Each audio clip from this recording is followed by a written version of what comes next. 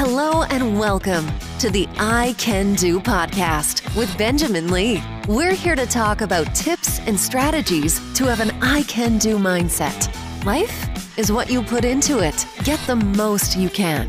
Here's your host, Benjamin Lee.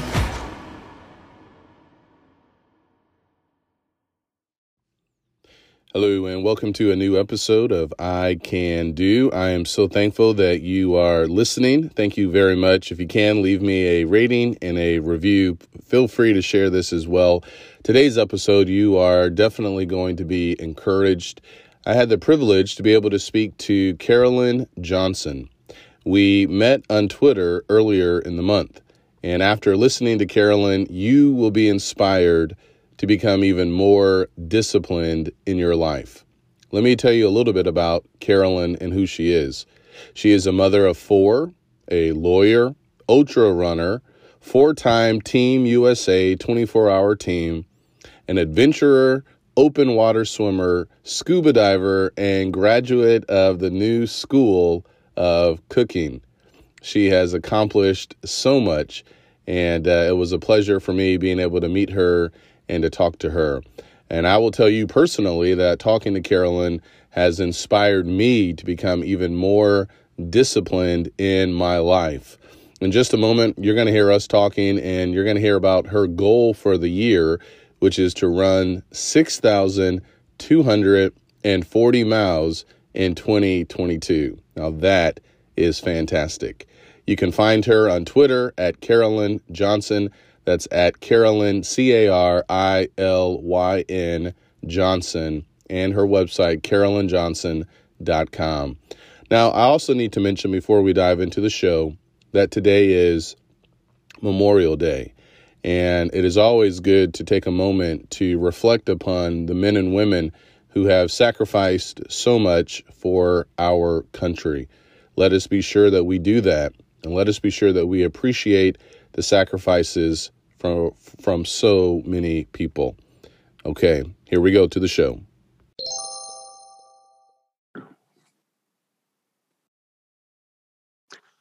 Carolyn, welcome to the show.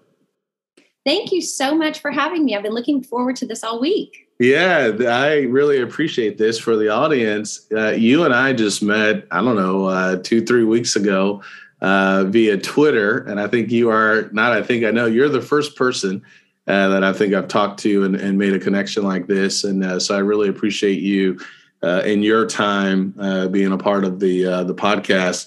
Something that stood out to me, and I want to just kind of dive into this. There's a lot that we can talk about for the show.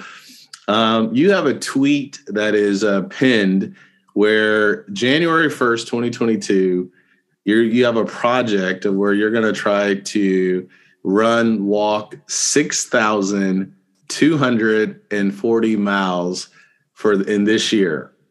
How did that all get started? Walk us through. How did you get to this goal for 2022? Well, so it's a little convoluted, but short story is when I was running professionally, I would average 120 miles a week, sometimes more if I was, ramping up for something, sometimes less than that if I was doing, recovering or something. And then I'm obviously not professional anymore. And so I just kind of kept that general number in my head because it's an easy, just 20 a day, morning, afternoon, kind of keeps my day bookended, that sort of thing.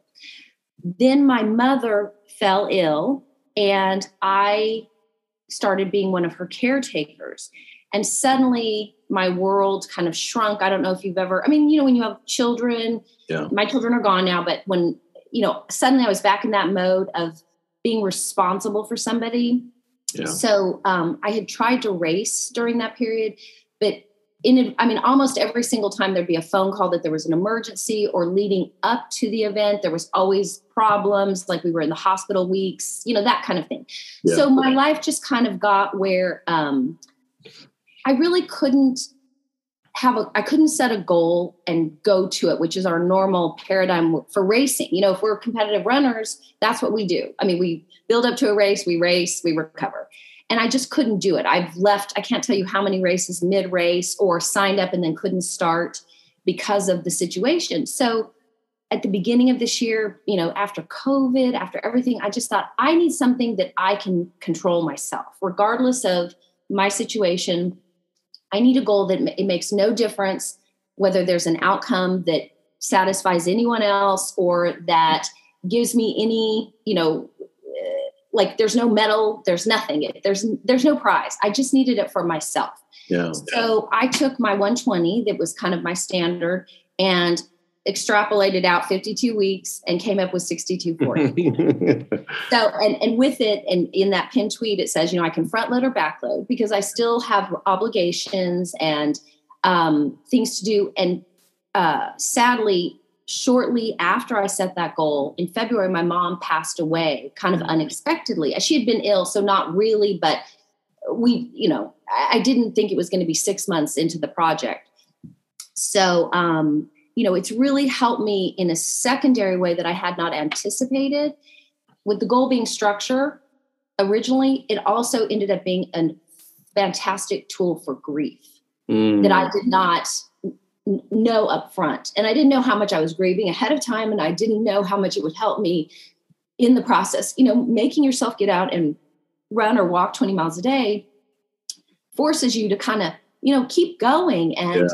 And I spend a lot of time, no music, no podcasts. I mean, I do those things, but I do try and really spend a lot of time every day, really just being grateful for being alive, being grateful for my mother, being grateful for my family, and so it had a second benefit and a second outcome of really helping me with grief. Yeah. So I've just kept going, and I'm, plan to finish it up, even though I now I'm signed up for races again.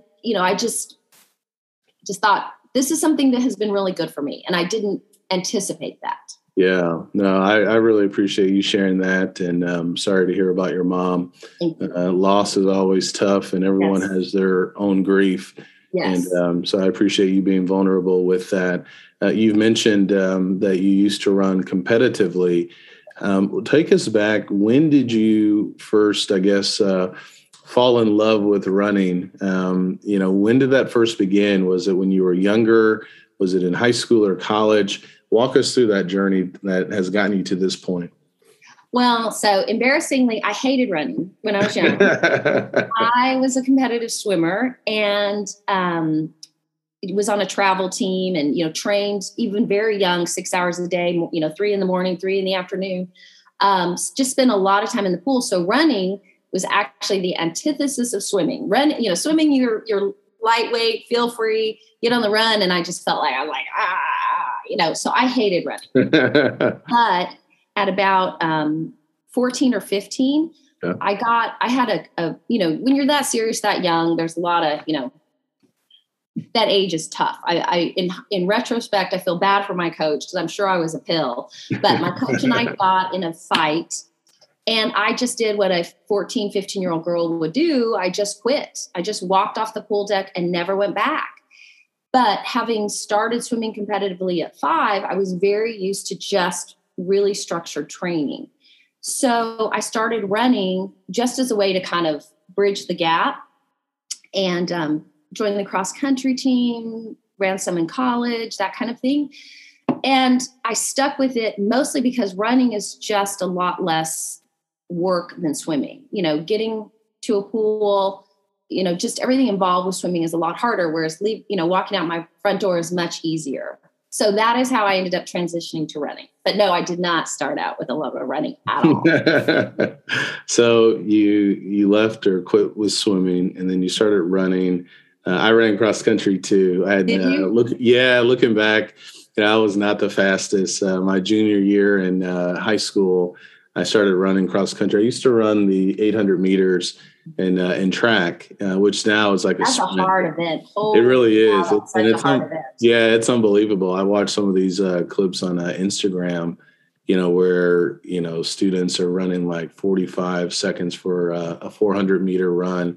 So they're just sprints now. But the cross country for me really helped me, I think, enjoy running. I still like to run. I don't do it as much, but I've gotten back into it. I had some knee pain, so now I'm doing a lot better with that. But yeah, those 3 miles back in the day, That was like beast mode, just kind of thinking about, okay, can I get through the 3 miles? Yes. And I can still remember there were people like freshmen running sub 15-minute 3 miles. And I never got that close. Like I couldn't get below 18. I got my fastest was like 18:06. That's good. Yeah, I wish I could run that now. Yeah. At 43, I wish I could run 18:06. I'd be really happy with that. So now when you were running cross country, was that a 2 mile race? Do you remember? I think it was 2 mile. Honestly, I don't even remember because I only did it for 2 years. And I was simultaneously teaching high impact aerobics on a cement floor. Oh, wow. Which, in hindsight, that's not good. It's the 80s, whatever. So I ended up with a stress fracture in my ankle, did not know that, and ran through it. And at a meet, cross country, there's a lot of, up and down and jostling. And I went around a corner and got kind of pushed over to the side and went off on my ankle and stabbed my ankle. So that was the end of running I was in a cast for a long time, and that was the end of my running career for high school. So I think it was probably 2 miles, but honestly, I wasn't that invested in it. I really was just doing it for something to do. Gotcha. So how did you then get into competitive running, ultra running, team running? When did that happen? That didn't happen until I was in my 30s. Okay. And I had been practicing law, and I gave birth to twins that were very premature. And so I was a prosecutor, quit prosecuting and started working part-time for the legislature and had the 2 babies. And I just, again, exercise is kind of my default. I deal sort of with any life stress with exercise. So again, running could be, I had a baby jogger, could put them in, I could run. Just started doing that. And then it just, with anything, the more you run, the more you like to run. Yeah. And I just got where I was running more and more. And when they started school, I joined a running group and started running some marathons. But, at that point, I was old enough to know I was never going to be like really fast. But from all the years of swimming and everything else, I had a lot of endurance. So I thought, let me see if I can run a 50 miler. Let's just see how that goes. That is, you go and it's fun. And then I went the national championship 24-hour race was in Texas. It was in Grapevine. It's called Ultra Season. Yeah. And so I had wanted to try a 100 miler. I'd done 250s, wanted to try 100, but had no interest in being out in the middle of a forest somewhere. Yeah. When I'd never done it before, because I had no idea. I figured I was going to die. So I thought, well, at least die on a loop where they can get to me. Die around a lot of other people, right? Exactly. It's 1 mile loop. I thought I'll be okay. So I did that. That was my 3rd ultra. I did that, and it was great. Okay. So, and I saw these people making the U.S. team, and I thought, okay, I'm coming back next year, and I'm going to try and make this team. Yeah. And that's how it started. I had no intention. It just, things happen. You just walk into a situation, and it was serendipitous, and it worked out for me. And it was really fun.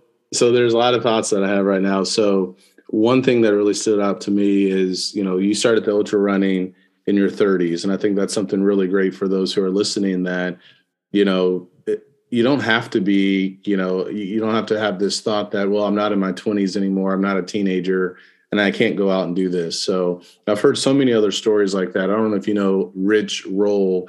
He's got a podcast, and I know he does a lot of ultra running. And who was one of the original guys? I read his book years ago. Dean Karnazes. Dean, that's right. I remember him, and I think in his book, he had talked about when he left. I think he may have been like at a bar or something like that, or had some fight with his wife. And one night he just went running. It kind of sounded like Forrest Gump, right? And just like he ran 30 miles or something like that. Yeah. So I love that, because it's a great reminder for all of us that no matter where we are, we can start doing something, and we can make some really big changes. Now, you talked about 2 50-mile races. Uh-huh. The first time you got into this, so 2 questions here. Were you still running then in your 20s? And then when you first started the ultra running, was the first thing you did, was it a marathon or was it the 50-mile race? So I was not really running in my 20s. I was exercising. And I mean, once in a while, like, I was in law school. So once in a while, I'd like, between classes, I'd go, I was at Texas Tech and I'd go run. There was a loop. I would go run the loop periodically. But I mean, I wasn't running. That would be a huge stretch to call that running. It was just moving a little bit, and my big concern at that point was to not be fat. It had very little to do with mental health or anything else. I just didn't want to be fat. So whatever I could do, a lot of Diet Coke and some exercise is what it amounted to. Gotcha. And then I always walked, regardless of anything else I did, I always walked. So I was outside moving. It was important. But no, I didn't really pick up running until my mid 30s. And I made that team. I turned 40 in October and I made the team in November. So I made the US. I didn't really become competitive until I was 40. So, I mean, I think that's the beauty of running and ultra running, especially. Like, it really suits those of us who start late. So. Yeah, no, I love that. And I think there's something there where there's always time to get started for a lot of people. And I really appreciate you sharing how exercise is such a great stress reliever. People, I used to follow Bill Phillips. He wrote the book Body for Life. And I got a chance to speak at one of his camps 4 or 5 years ago. But one of the things he would often talk about, and other people have too, I'm sure, is just how exercise, it's a great antidepressant. Yes. And, it's something that I just think a lot of people are not tapping into as much. And the fact that you're getting started in your 30s or 40, and then just going down this path is just really phenomenal. So when you did that, was there any hesitation? Like, did you complete those first 2 50-mile runs? And then, what happened in Irving and how long were you on the team when you began all of that? So I did complete the 250s. One was on trail and one was technically trail, but it was loop trail, like a 5-mile loop. So the first one was on the PCT, the Pacific Crest Trail, and it was up to Timberline Lodge and back. And it was super fun, but I was terrible. I mean, like, embarrassingly bad, because I don't run, I live in the base of the Rocky Mountains, the Franklin Mountains. It's very, very rocky. So unless you have people to go with, you can't really train there by yourself. And there's not a lot of running involved. It's a lot of more like hiking because it's bouldery.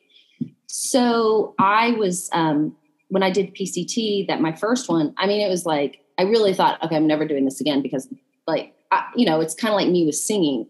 I know I can't do it. So me too. I'm going to do this, but I just enjoyed it. So I thought, okay, I'll do one that is on loops. It was still trail, but it was loops. And that one was really fun. Yeah. And I thought, okay, maybe if I just try something flat, since I'm training flat, it'll be better.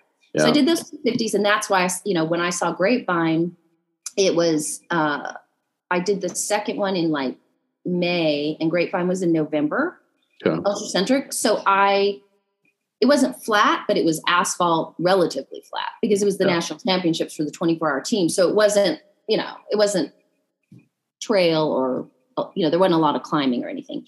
Yeah. And it was just that moment of like, oh, I can do this if I do it on this surface in this type of environment. Yeah. And I'm super, kind of my personality is I'm really, I keep lists and charts and the loop thing just works in my brain. Yeah. Gotcha. Yeah. That's all good. So what's the furthest you've run then? I know the 24-hour race, that was with other people then, correct? Like a relay? Yeah. No. It's one person. Oh, it was one person. Okay. Yeah. So how far was that? So my first time I did it was 127. I've done 131. But there are women, let me just tell you, women now at this point doing like 150 something. So it wasn't, at the time it was good, but it's not good. I mean, it's good, but it's. Yeah, that's huge. I'm just trying to say there are women who are a lot better than me. Yeah. Well, no, I mean, look, 120 miles, 127 miles in 24 hours. So did you have a team then? Did you have your family or some other people helping you, whether it's like driving with you or food or clothing? How did that work? So the way it works is it's a 1 mile loop and everyone crews around the perimeter. They set up tables or whatever. And ironically, we were next to Dean Karnazes. That's why I was really. His dad was crewing for him, and he was next to my husband, and my 2 kids were there. Yeah. And you just go around a 1 mile loop for 24 hours, and you go as far as you can. And so, wow. So, and then they take the top 3, and there's a U.S. national team, just like with any sport.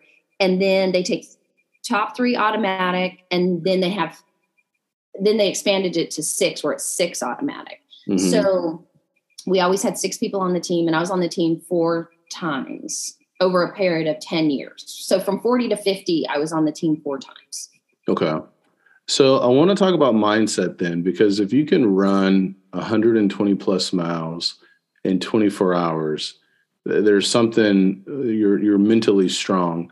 I know people talk about hitting the wall in a marathon, like at mile 18 or mile 20. Walk us through the mental games, if you were playing games with your mind, or the stories you were telling yourself. When did you feel like, okay, I think I'm just ready to go home? And, and how did you push through? Because I think there's something here that can translate to other people too, where a lot of times people have a hard time figuring out how far they can actually go. And I think many people can go way further, much further than we ever thought, whether it's with nutrition, whether it's with endurance, or even just when things are bad in general, So give us some insight with that mentality that you had. What was that why? Or, how were you able to push through those walls? Well, I don't know how deep you want to go with this. And, Please go deep. Okay. Take your time. All right. So when I was 10, we had a horrible tragedy happen in our house. And I was the only one home, and I was the one that discovered it. And I ended up with horrible PTSD. They didn't know that's what it was at the time, because this was, a long time ago. Yeah. Ended up in, mental health care. And it took me a long time to kind of recover from that. And they didn't really know what to do. Like I said, I was only 10, and it was just a really hard kind of recovery period. But one of the things that my parents forced me to keep doing was to keep swimming. Mm. And every couple of weeks we had to do what was called a 2-hour swim. And it was a nonstop 2-hour swim in a 25-yard pool. And let me just tell you, if you have PTSD, that is excruciating. And they would not let me get out of the pool. My coach was, instructed to keep me in the pool. And I just basically had to learn some techniques kind of going through it. It's like with any sort of, I think, mental health crisis. If you can, I think, it's like cognitive behavioral therapy. If you can sort of if the stimuli is still there and you can kind of work through it. Trust me, I had no idea this is what was happening at the time. It's just in hindsight, and with therapy as an adult, this is what I think I realized. It just really allowed me to understand that my thoughts and my emotions are not me. And I was able to basically compartmentalize them in order to finish a task. And, with endorphins and all the, dopamine and serotonin and everything that happens with physical exercise, if you can bring those levels up while keeping the stress and the anxiety at bay while you're doing it, by the time you're done, you've changed the levels. Suddenly the anxiety level's down and the positive energy level is up. And it would flip the script every time. And the longer I did that, the better I got. Yeah. And I was eventually able to go back to school, because I was out of school for several months. I almost developed like agoraphobia. I couldn't leave the house. So I was able to go back to school. My life I was able to go on.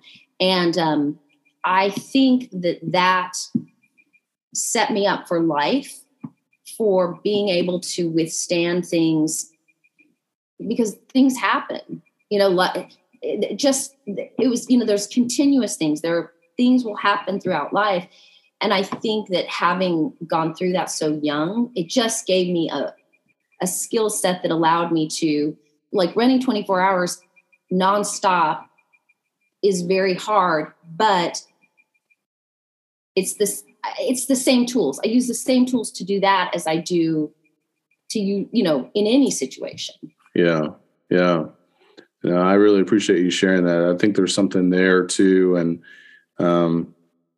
you talking about your thoughts and emotions, and that's not who you really are. Because I think that's those for people who are going through something, maybe not the same scenario as you, but even just like with being consistent with exercise, people just have a hard time being consistent with exercise. And we know all of the benefits of it. And yet those thoughts and emotions, those stories can override everything else.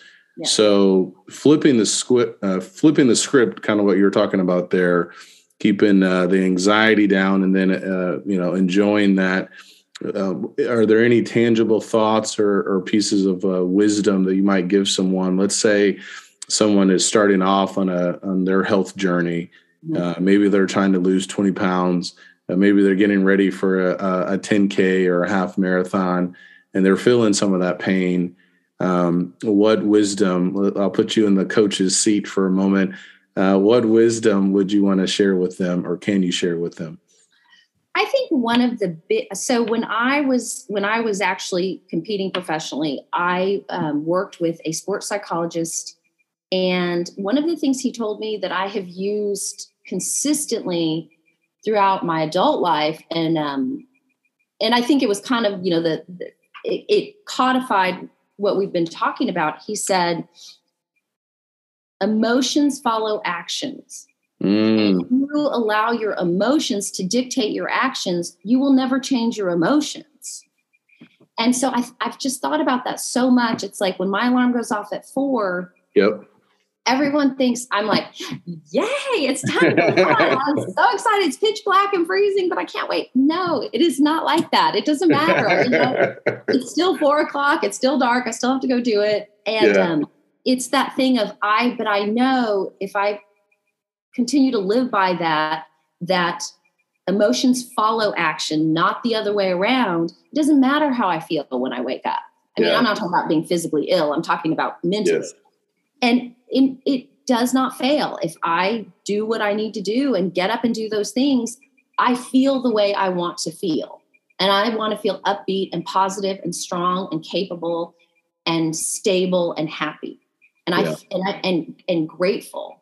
Yes. And if I do the things I need to do, I feel those things. If I allow I don't want to do this, or, it's going to be a hard day, or, I've got so much going on, and I don't do what I need to do, that mindset, those emotions track all day long. Yep. Absolutely. So that's, for me, that is really the biggest thing that 100% changed my life. Like little things even that follow with that. I get up every morning and make my bed.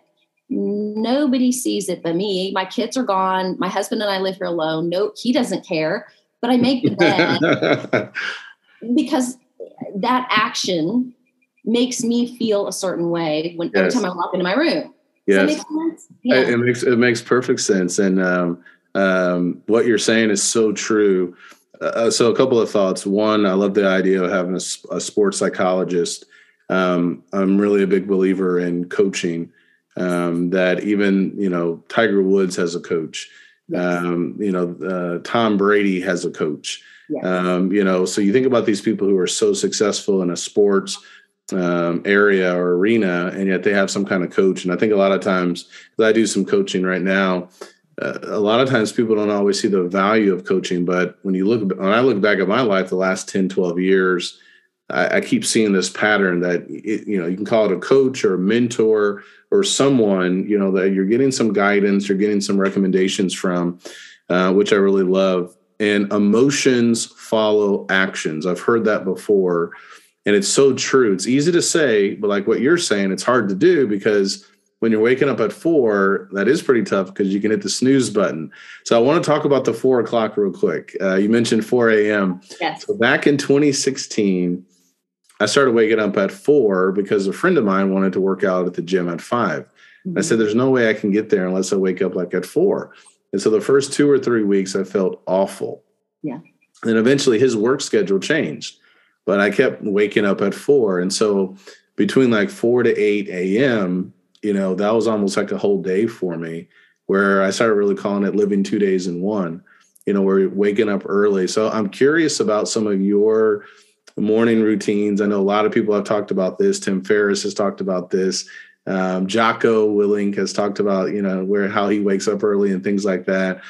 Give us some insight with some of your routines, making your bed. And there's a book called Make Your Bed by a Navy officer, which I'm having my son read, or he actually did read it.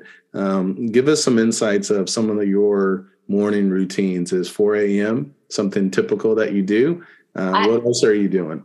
Yeah, so I've been getting up at 4 a.m. for, I don't know, forever. And it, first because of being a competitive swimmer, I had early practice. So I've just always gotten up very early. I was that kid that would go to slumber parties and I'd have to go to bed at 8 o'clock while all the girls stayed up till midnight because I couldn't stay up because I'd been up since 4, so it's kept me out of a lot of trouble. Let me say that, which is a good thing. But no, I get up at 4. So what I do, I get up at 4 and I just roll out of bed straight onto the floor because I do morning prayers. And then I get dressed, brush my teeth, all that. And then I get back before I make my bed. I get back into the bed and I do I have a journal and I do meditation in the morning. I journal and meditate. Do you have if I can interrupt, do you have any particular journal that you're using, or is it just like a 3-ring notebook, or what? Well, this was not intentional because I didn't know we were talking about this, but it's sitting right here. So this is what I'm doing right now. Yeah. I'm a big Frederick Buechner fan. Okay. Frederick Buechner. Okay. Yes, he's an Episcopal minister, Episcopal priest, as we call him. And this book is called The Remarkable Ordinary and How to Stop, Look, and Listen to Life. And I've always liked his sermons. And so that's what I'm using right now, but it evolves. I mean, I call it Bible dipping, and it doesn't have to be the Bible. It can be anything. I just like any kind of, I'll read anything that I find motivational, inspirational. It can be lay, it can be religious, it can be anything. As long as it has a good message. And I just kind of open it to a place and see what it says. And I take that, and kind of go with that and riff on it, write about it, think about it. This is also the same journal that I write down my mileage and all the things. I mean, it's just kind of my little thing. But so I do that first. I try to be done by 4:30 so that I can be on the road by 4:30. And I just get as many miles as I can in before 7. And that's kind of when my day starts. Okay. And that's why my mileage is sort of broken up. I just have to get the miles in when I can. Yeah. And so, but that kind of 4:30 start is concrete because I know that that window is mine. Gotcha. So. Are you pretty strict then with your evening routine, or do you have a shut? So last year, my son Joshua, he had a friend that stayed with us, and it was just so hard. They're both 9. Like trying to shut things down. So we created what's called our shutdown routine where, you take a shower, we're going to eat dinner, no electronics, you can read, you can talk, you can draw. What's your evening routine or shutdown routine? What does that look like? I would have thrived in your house. I mean, that would work for me. Yeah. No, so I am, like I said, I'm a very kind of structured person. My family makes fun of me. But I am, dinner 6:30 always. Like we've always. Okay. Always. Even with from the time my kids could sit at the table, dinner's on the table at 6:30. And like, if my husband had to work late, it doesn't matter. We are sitting down at 6:30 and we are eating at 6:30 and we're eating together. There are no phones. There's nothing. It's just us at the table at 6:30. And we've always done that. We still do it. If my kids are home, on vacation, it kind of makes them a little like, really, Mom, we're adults. We still do dinner at 6:30. So I love it. We're done at 7, clean up the kitchen. And then we will watch, my husband and I pick like a series and we'll watch that. So I always post that, what we're watching, like we just finished Made for Love. It's on HBO. It's about like a Google type of thing. Just finished that. So we watch from 7 to 8, and on the dot at 8 o'clock, we turn the TV off and we go to bed, and we wake up at 4 every night. Wow. Well, every night. We don't do that on Saturday. Saturday is like our date night. And so we don't have a time on Saturday. That's the only night. Every other night. Yeah. So for a lot of people, and I really like this, I like what you're doing.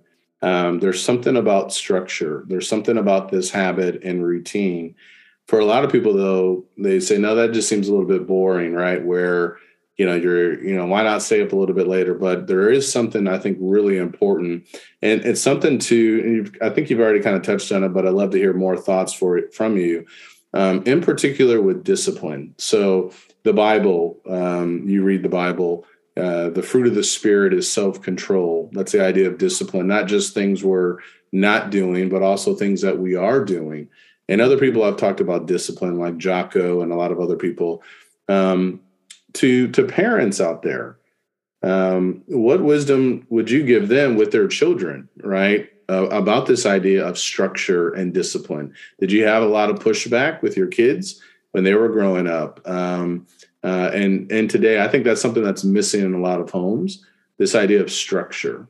And so whether it's a 6:30 dinner or watching the television show together, what words of wisdom would you want to share to parents who are out there who have children who may, because I think your exercise began when you were a child, and it's carried you through. And so those habits from an early age are really important. What would you like to share concerning that?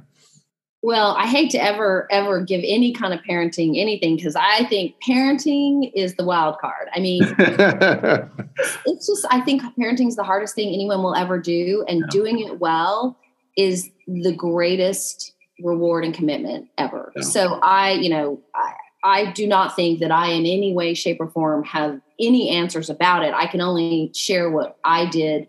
And maybe it'll work for someone else and maybe it won't. But just from my own experience, and this is what I did with my children, the thing with structure is I think structure works if in between the boundaries, there's freedom. So I'm super structured in my day to day, and I was super structured with my kids. But like with my running, I don't run the same route every single day with the same pace. I wear a watch only so I can track my mileage. I don't know what my pace is. I'm not worrying about it. The structure is the mileage. And in that, I can do whatever I want. I can go do the mountains. I can go run on the canals. I can go, I can leave town and run somewhere else. Like, I'm not frantic about, oh my gosh, this has to be done this way. And that is kind of what I always said with my kids. It's like, these are the boundaries. This is how we're operating. But inside that, do whatever you want. And I don't mean that literally. I just mean my kids, one, is a lawyer and the other is a physicist. And they're twins. They have completely different interests, but they were brought up in exactly the same household. They were brought up doing the exact same thing. But during all that, they could take whatever classes they want. I wasn't managing them. I never once sat down and did their homework with them. It's like, if you want to get good grades, great. If you don't, that's on you. This is your responsibility. You face the consequences at school. There was so does that make sense? Like, there were all these boundaries, but within that, it's on you. It's your responsibility. Yeah. And I do like what Jocko says, discipline is freedom. Yes. Where people often will say, well, man, that seems weird waking up at 4 and going to bed at 8. But what you've talked about, living a life where you do have this satisfaction and you feel good, 8 hours of sleep, that's what so many people are lacking. And so there is something about discipline that, when we tap into it more, we'll obviously, I think, have a better enjoyment of the things that we do have. And we'll have a lot more gratitude as well. One of the things, Carolyn, that I really like to do is I like to eat. I like food. And I've told people that my yeah. Are those all cookbooks? They're all cookbooks. Oh, wow. Everything, yes. So I got to ask some questions about this, because when I see your post on Twitter, there's always some kind of dessert. Yeah. And if you ever need a taste tester or something like that, I'll give you my address. I love sweets. I do too. So how did you get into cooking? And tell us about, I'll tell the audience. So it looks like, and you correct me if I'm wrong, you have some kind of dessert after every run. Am I right or wrong about that? And how did you get into this love affair with cooking and desserts? I don't know if it's chicken or the egg. I don't know if like all of my kind of hyperactivity as a kid, like I said, I swam hours and hours and hours. And when I wasn't swimming, I was doing something else physical. Yeah. If that was spurred on by the fact that I love sweets, or if I love sweets because I was always physically active, I don't know. But I was the kid that we would go out to breakfast and everyone would get eggs and I would get French toast. Like, I hate eggs. Yes. I don't so in fact, again, this is just on my desk. Yeah. See it. There's my candy bar. That's fantastic. Yeah. So I do love sweets, and I do, what I do, it kind of goes back to the structure. I do intermittent fasting. And so I don't eat all day. I don't open my window until the afternoon. And so I open my window with healthy food. I have a giant smoothie with fruits and vegetables and then some sort of protein. And give us some details with that. Cause I have a big smoothie. So I use Huel protein. That's a vegan protein. I'll put in like a couple blueberries, a cup or a little bit more of sliced strawberries, peanut butter, kale.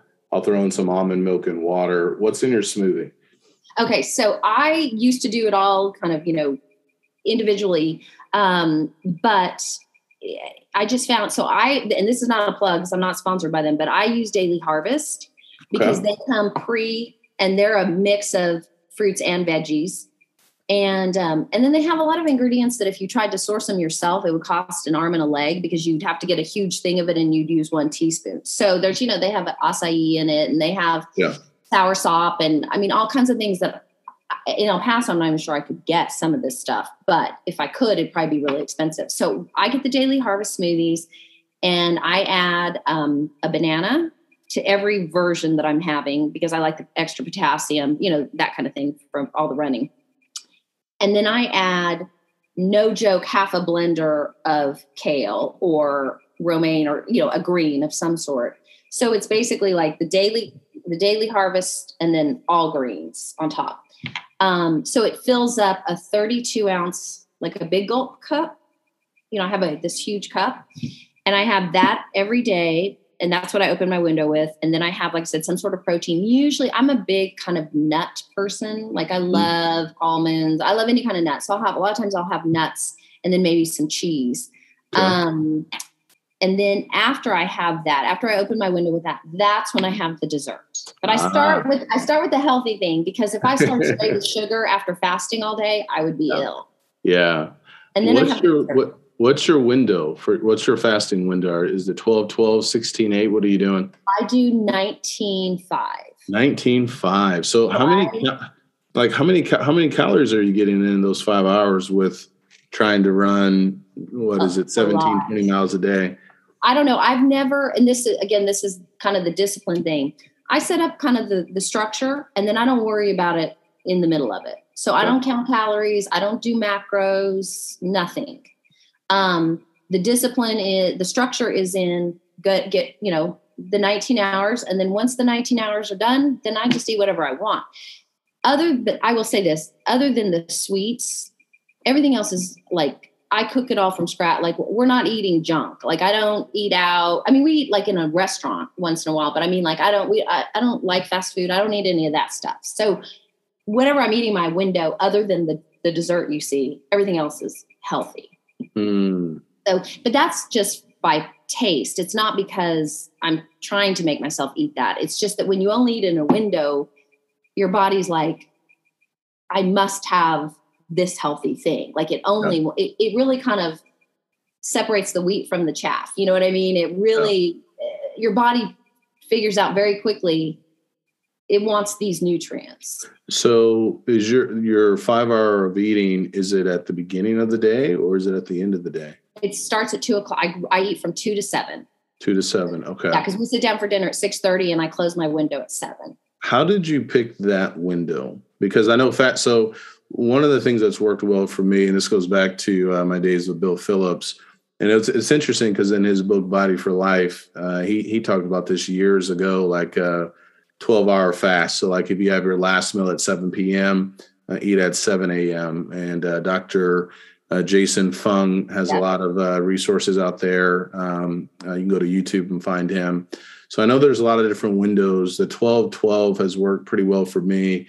I'm not eating all throughout those 12 hours, typically every 2 or 3 hours, but sometimes it just depends. Like the shake makes me really full first thing in the morning.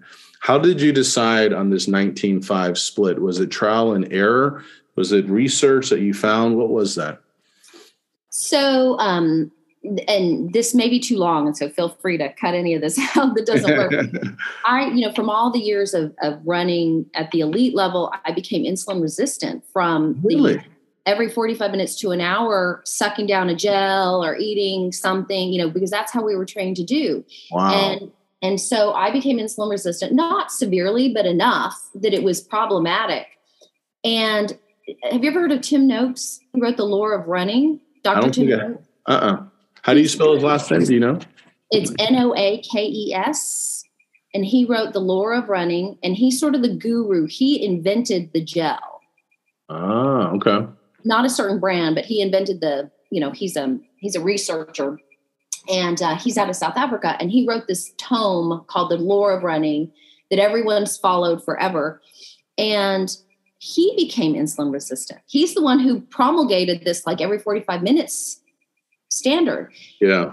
And he had to dial it back and say, I was wrong, because I don't know if he became just insulin resistant or he actually became diabetic, but he went down that path. And this is a man that ran every day for 50 years. And he dialed it back, and they actually in South Africa, they went after his medical license when he pulled back from that and said, no, people should not be eating. You cannot keep, if you follow Jason Fung, you cannot keep your insulin elevated. You've got to have it go down. Yes. And so I realized then that was what was happening. I was just keeping my insulin elevated all day long. All the time. Yeah. Training at such a level all the time that I was hungry all the time. So, after my last team, and I knew I had kind of some time where I wasn't competing for anybody, I took a year off and did keto just to solve the insulin resistance. And it solved it. But, for me, I don't like that kind of food that much. I mean, I'm not a big meat, fat thing. I think it's very effective for certain things. I just couldn't live on that. Right. But I really, really liked that steady blood sugar situation. Yeah. So I had, Jason Fung, who is a big kind of keto proponent, he also is a big fasting proponent. I mean, that's kind of one of his, pillars. Yep. So I thought, well, let me add some of his fasting in and see what happens. And it was just amazing to me that if I ramped up the fasting, I could add more carbs in and have a diet that worked better for me and my palate. And so I just slowly ramped up the fasting and added in more carbs. And I found that I finally found a window that really worked for the amount of training I did with the kind of food that I wanted to eat. Gotcha. And it just worked. I've been doing it, started in 2017, and, knock on wood, no injuries, no illnesses, no nothing. I mean, it's, any kind of weird little things I had are all gone. It's like I came in for as they say, it's not a diet. You come in for the weight loss. I didn't really have the weight loss issue, but I came in for the insulin resistance, but I've stayed because the health benefits for me have been off the charts. How long did it take before you saw major changes with the insulin resistance and other health benefits? So I started seeing results probably 6 weeks in. Okay. But let me say this, I did try to race, and it was a disaster because I was really not fat adapted at that point. I was my body was so used to running on glycogen that I could not burn fat to save my life. So it was a disaster. It was too early for me to try to race. It really took me about 6 months to get really fat adapted. And then once I was fat adapted, so I had suffered from like eczema my whole life. When I was insulin resistant, even though I was racing at that high level, I had high blood pressure. I had a little bit of an arrhythmia. Yeah. I had weird little things. I had a weird thyroid problem that wasn't Hashimoto's, but it was a weird thyroid thing. I had this borderline test for lupus that came out that I was borderline possibly working towards lupus, like weird stuff. Cause I would have to get these huge physicals every year at like UCLA or Scripps or Mayo. So they did all the stuff. And I had all these weird, for how intensely I trained. Yeah. I had weird little markers and nothing that anyone was like, okay, we're going to do something invasive for this. But it was like, this is problematic. Yeah. And I never put it together.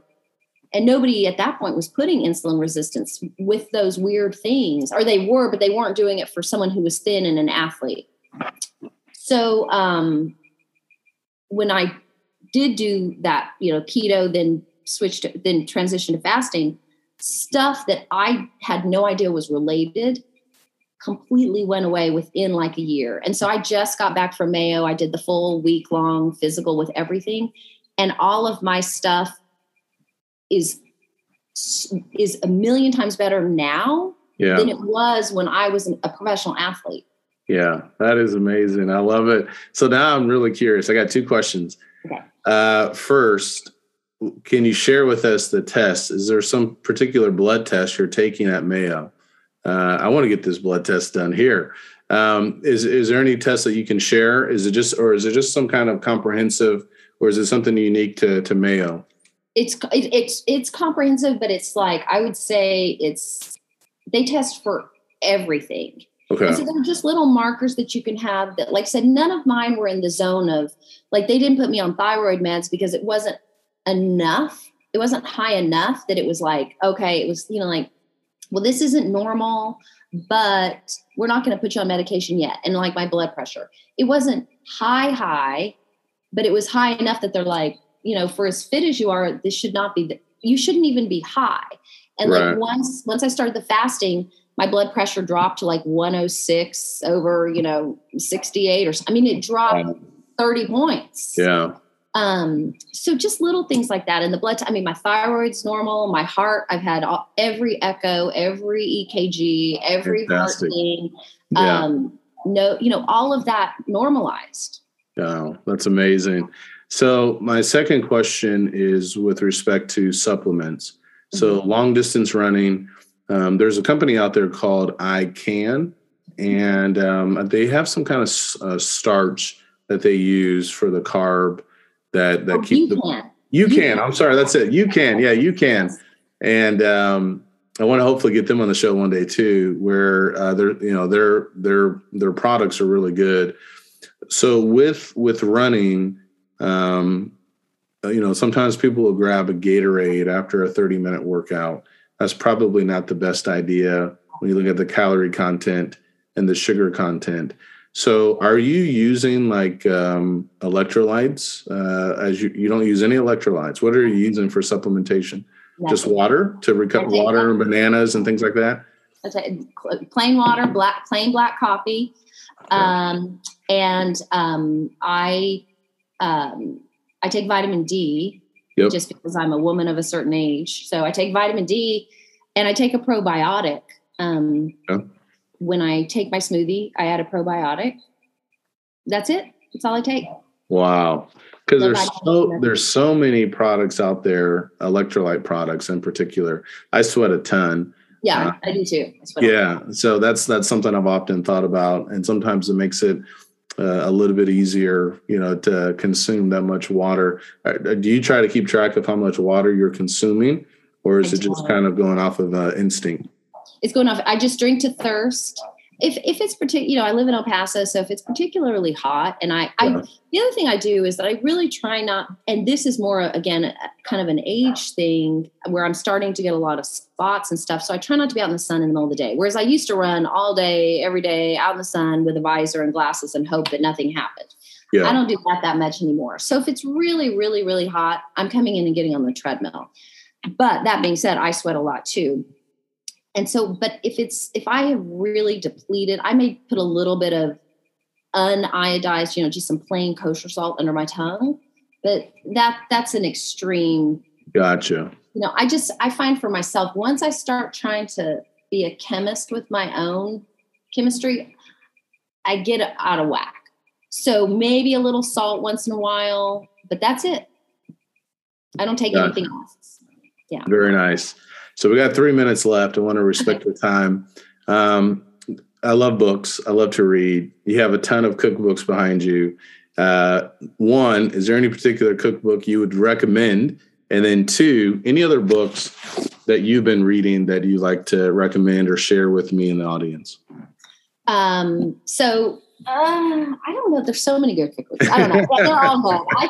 I think there's something in every cookbook. I read cookbooks like books. So do you really? I do. So any of those, I read everything.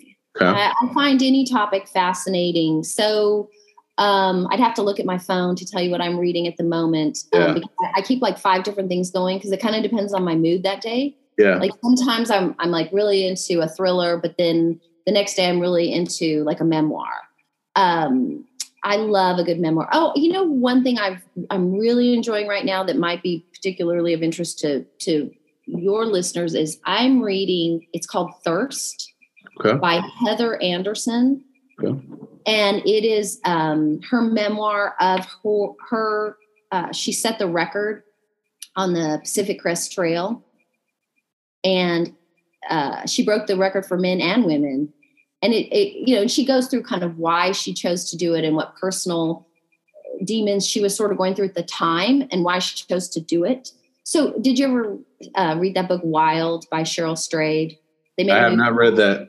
Reese Witherspoon. Anyway, so she did it, but she did it kind of in a more like, I'm just going to go out there and do it. Whereas Heather Anderson did it in a record attempt. So it was a little more kind of probably what we'd be more interested in. It's a little more, there's a little bit more of kind of the athletic talk in it, which I appreciated. So I'm reading that right now and I really am enjoying it. I don't know her, but I'm really enjoying it. Very nice. Very nice. All right.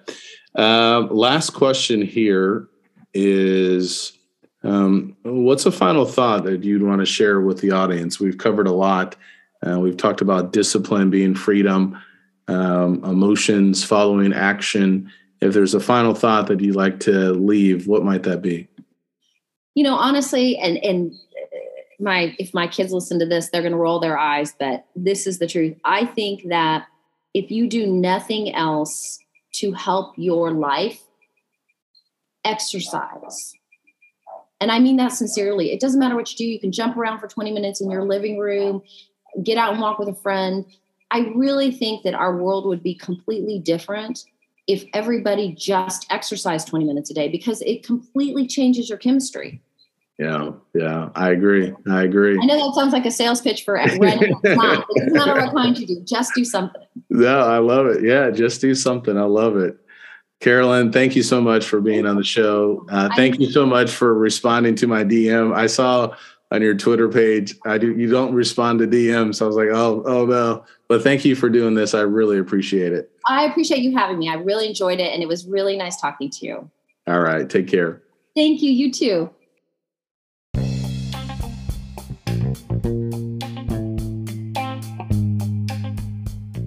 Once again, thank you so much for tuning in to this episode. If you are in the need or looking for more motivation in your life, feel free to check out my website, benjaminlee.blog, where you can find hundreds of encouraging, motivational blog posts on a variety of subjects. You can find all of my books, which can also be found on Amazon.com, and other podcast interviews with a variety of people. I hope this helps. Please leave me a rating and a review. I can do, and so can you. Take care and God bless.